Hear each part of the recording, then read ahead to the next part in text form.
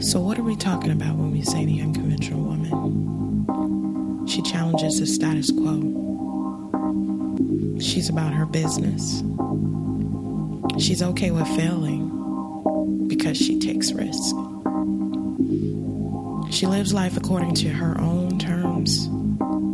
She's loving. She's passionate. But most importantly, she's free.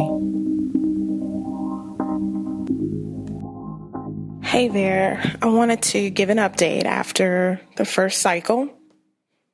I found out 2 days after my period was due that it did not work and my period came. I'm better now. It's been a few days and I needed to take a few minutes because, of course, obviously we wanted this to work. Was hoping it worked. It felt like it worked.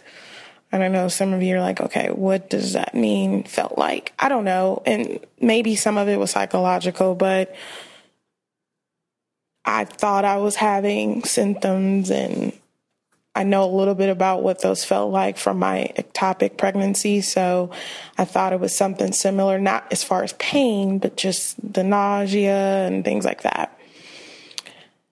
But anyway, of course, when your period comes and you're trying to get pregnant, it's a disappointing feeling.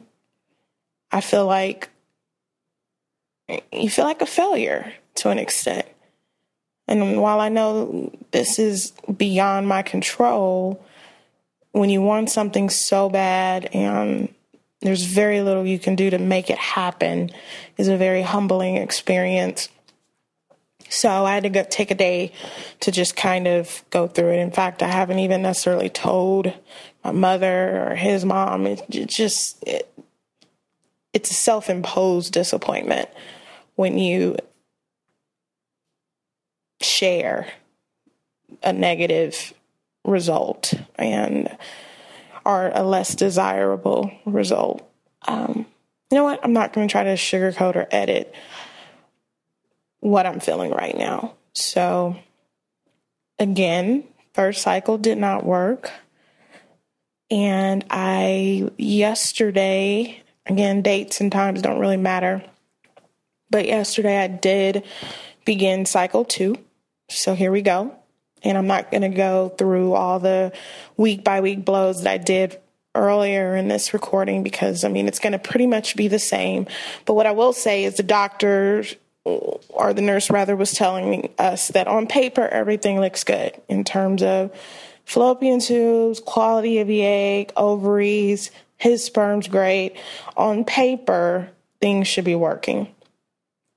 But for whatever reason, first cycle with Clomid did not work. So now we're going to try again and take it from there. So I'll leave it there.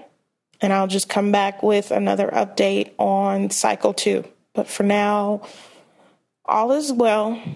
And again, I'm going through this for a reason. Don't know what that is just yet, but I feel good about things in terms of just keeping faith. So stay with me. Let me know what you are out there doing, or if you're going through the same thing, hit me up. Hit me up on Twitter at Summer Gory, Gory, one word. You can find me there and let's talk. Anyway, till next time.